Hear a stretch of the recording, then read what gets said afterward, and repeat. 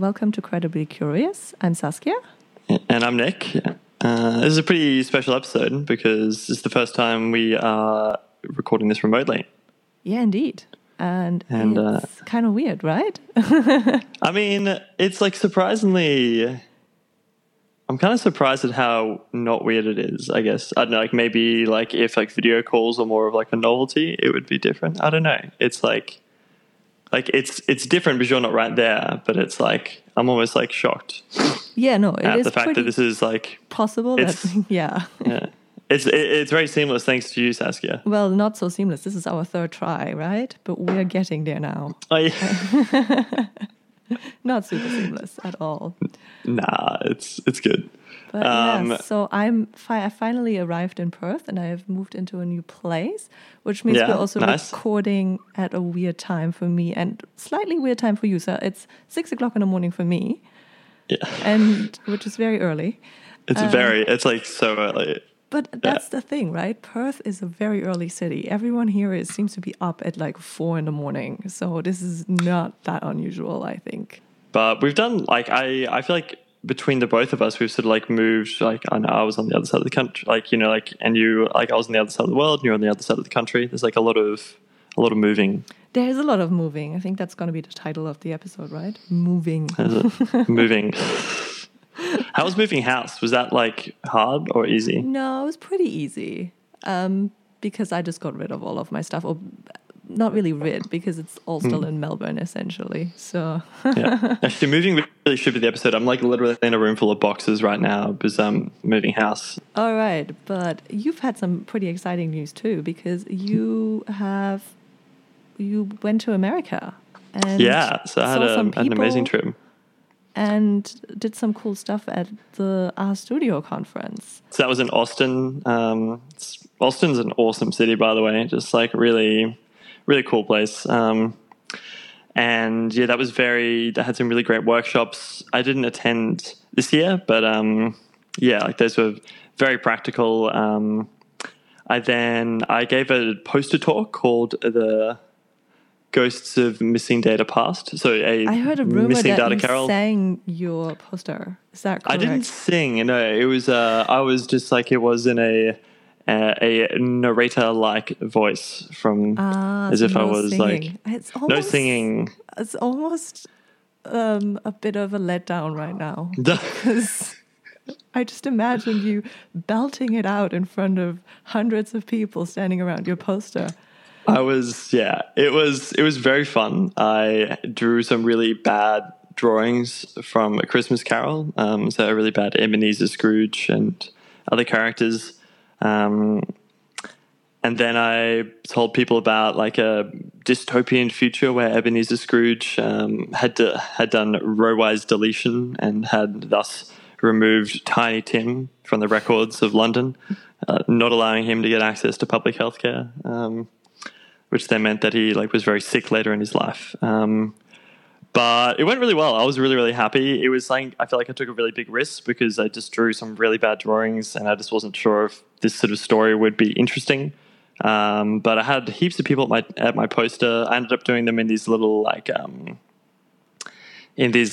showing times where I said like the next screening will be at this time, and then I would appear, and then it's like sea lions at a zoo.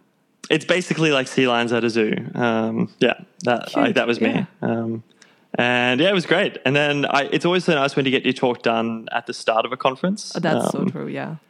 I was just very relaxed after that. I got to see some really amazing talks. Tell us about those. Yeah, I've only watched one talk because we want to talk about that one. But what else was happening at the conference?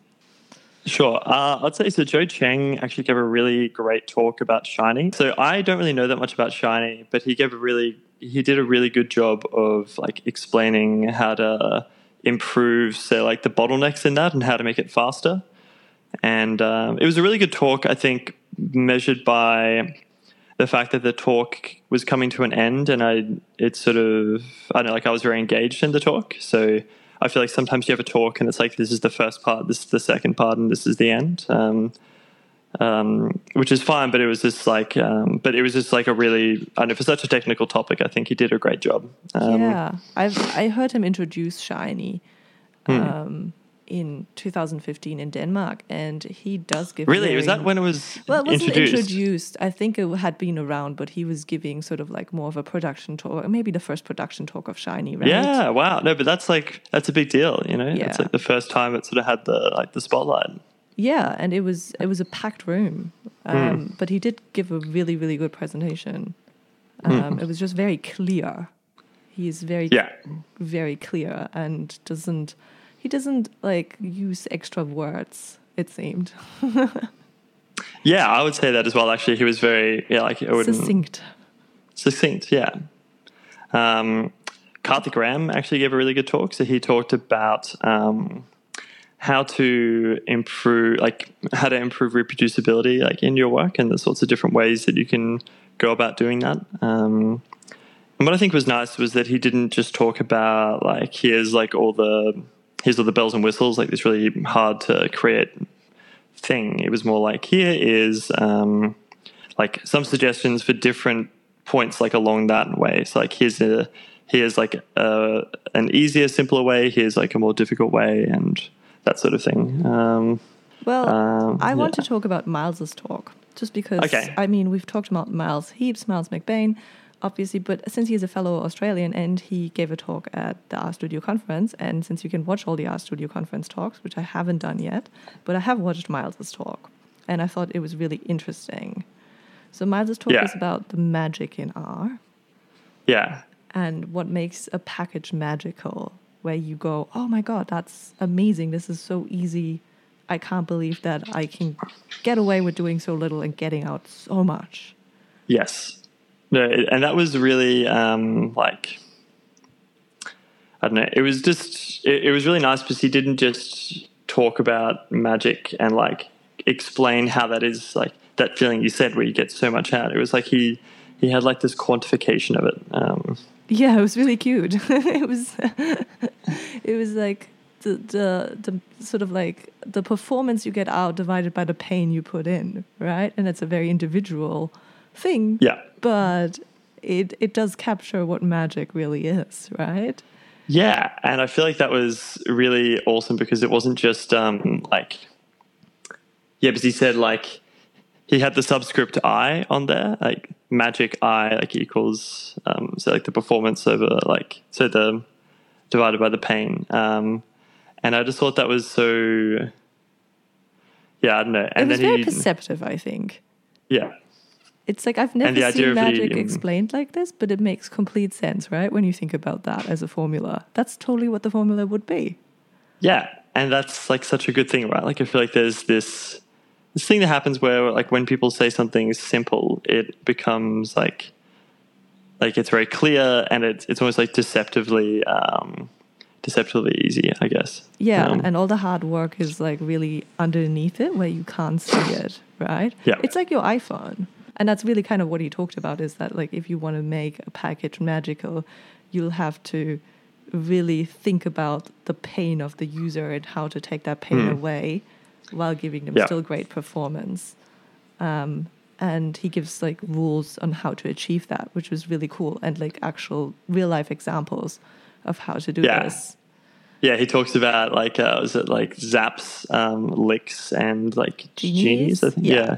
And but then he had this nice like design tool sentence where he said the magic of my package is that it grants you the thing it does while saving you from blank. Exactly, and that's what I mean. What this is a rule of how you can build a magic package. Yes. It was definitely a really good talk. So since Nick and me have both sort of like been around, we thought it would be fun to talk about some of the trends that we've found in R recently. It's because I haven't been to anything cool. I can only talk about what I've been finding. Obviously, I've been setting up my computer, so I had to do a little bit of thinking of how that would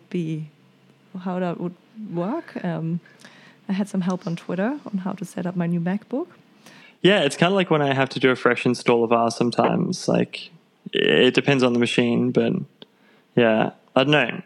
I've never, like, I remember trying to use some software someone had created, and I had to go through all these manual installation steps, like running a make file and like moving directories and then like deleting stuff. Yeah. And I was just really annoyed. It was very frustrating. And then I just remember thinking, like, I just want like install.package is this thing, and then it's this is like that's a package manager, like, and then I was like, oh, this is one of these invisible things, right? This is this is a bit of magic. Like install.packages, it definitely grants you a package like while saving you from the pain of manually like building this and like running that in the terminal and then putting it in the right place on your computer so that everything else knows about it. Yes, I mean, it totally is magical, especially having recently installed a bunch of packages on our server environment. So whilst my laptop setup was fairly painless, the server environment setup was very painful for someone who isn't super used to it. And yeah, it was a bunch of like moving stuff around and then discovering that Anaconda and Python does some of that magic for you now. We can talk about some more packages that we found magical in the past few sort of like weeks, months. So I think hexbin plots are really magical. Yep. So hexbin plots are plots where you summarize points in a region, sort of a hexbin region. It looks like your hex sticker. Like how cool is that? I mean, that's right, the first selling point. There's like a whole bunch of like lovely like symmetry there. And then you summarize all these points in a region, and you can color it and plot it in ggplot, and it makes it really, really fast and really beautiful to visualize plots where you have scatter plots where you have over 40,000, over 20,000 points, and you want to iterate through loads of options fast, and maybe also give it out as a shiny output afterwards. So that's totally. I think that alpha, like setting the transparency, like the opacity, is like that's really useful. But like when you have like 40,000 points and you want to see like where things are clustered, I don't really think that transparency is like as I don't know, like it's a useful thing to do, but I think that the hex bins are like really wonderful. So is that just Geom Hex as well, like something? Yeah, so it like works. That? It integrates with Geom Hex, but it is the hexbin package in R, and the hexbin package makes it really easy for you to summarize the data in those regions, right? Because you first need to create a data frame that you want to push to Geom Hex, and you can do this with the hexbin hexbin package. So yeah, I wonder if that was Thomas Lumley who wrote that. I have no idea. I didn't actually look up who wrote it. I just really love working with it. It's made my life so much easier and my graphs so much prettier. It gives them this cool feel of a bit of like a Comic Sans feel, like, but not in a bad way. Like, I mean, Comic Sans gets such a bad rap, but right? Yeah. It makes them relatable, I think. They look like less scientific, the plots, but like just a little bit more approachable. Yeah, I think it's like approachability of a plot. That's what hexbin does for you. What else? I think we both found a Scales package this time around. Scales. That's great. Scales it must be a really old package, right? I think so. Like it's pre-ggplot, right? Because a lot of ggplot is built on Scales or has Scales code in it. So my understanding is that the Scales package was taken out of ggplot as like to reduce dependencies, or not to reduce dependencies, sorry, to like just like there are a bunch of really useful things for converting units or like changing limits and that sort of thing, or adding intervals, like say between like 0 and colors and palettes. So Hadley took that out of ggplot and turned it into the Scales package, so it could be used in things outside of ggplot. So that's my understanding of the history there, and it's got, I know, like the things that I've been using it for are things like format. So you can format percent, or you can format like dollars, or like things like say like a number, and you can say like where to put like a comma mark or something like that. So if you want to have like 1 million, and then you want it to print like 1,000,000,000. But it has all this other amazing stuff in there. Like you can set the interval for objects, and and it does some really good stuff with palettes as well. I really like their palettes. It just makes it easier to recreate the default colors in ggplot, right? Something you do sometimes need to do. Because you might want to is that where? Okay. The order. Because I've actually never used the palettes part of it. So. Yep. No, that's what it's there for. That's why I use it. It has this PAL, it has this UPAL, and you can recreate the default ggplot color range. I wonder how they decided upon those, because I really like those colors. But, I really like them too, but there are lots of people who don't. Yeah, and I think that there are I don't know, perhaps there are color scales that are better for colorblind people and photograph and grayscaling and so on. But there's something kind of nostalgic about them. Nostalgic? You're calling them nostalgic already. Oh yeah, that is jumping again a little bit. I don't know. It's just sort of it just reminds me of first seeing ggplot and being very happy with that, and it warm, brings me feeling. Yeah, it's yeah, there it is. Yeah, right. So all of the palettes are in there. That's super great. Yeah, it makes it very easy to interact with that. And it took me a while because I would always recreate the palette manually until I figured out that Scales has them in there. It makes and it's got the Viridis palette. Yeah, that's all the stuff that you ever wanted. Oh, and it does color interpolation between two colors. Useful to know. Oh my god, this is great. Thank you. Right, it's Nick's life for another day gone. Yeah. While he's playing around with. This is lovely. Oh boy. So, okay. Talking about the Scales package, we might as well mention that you did a recent little video on the Scales package and how to use the percentage function. Tell us what that's about. So I was visiting.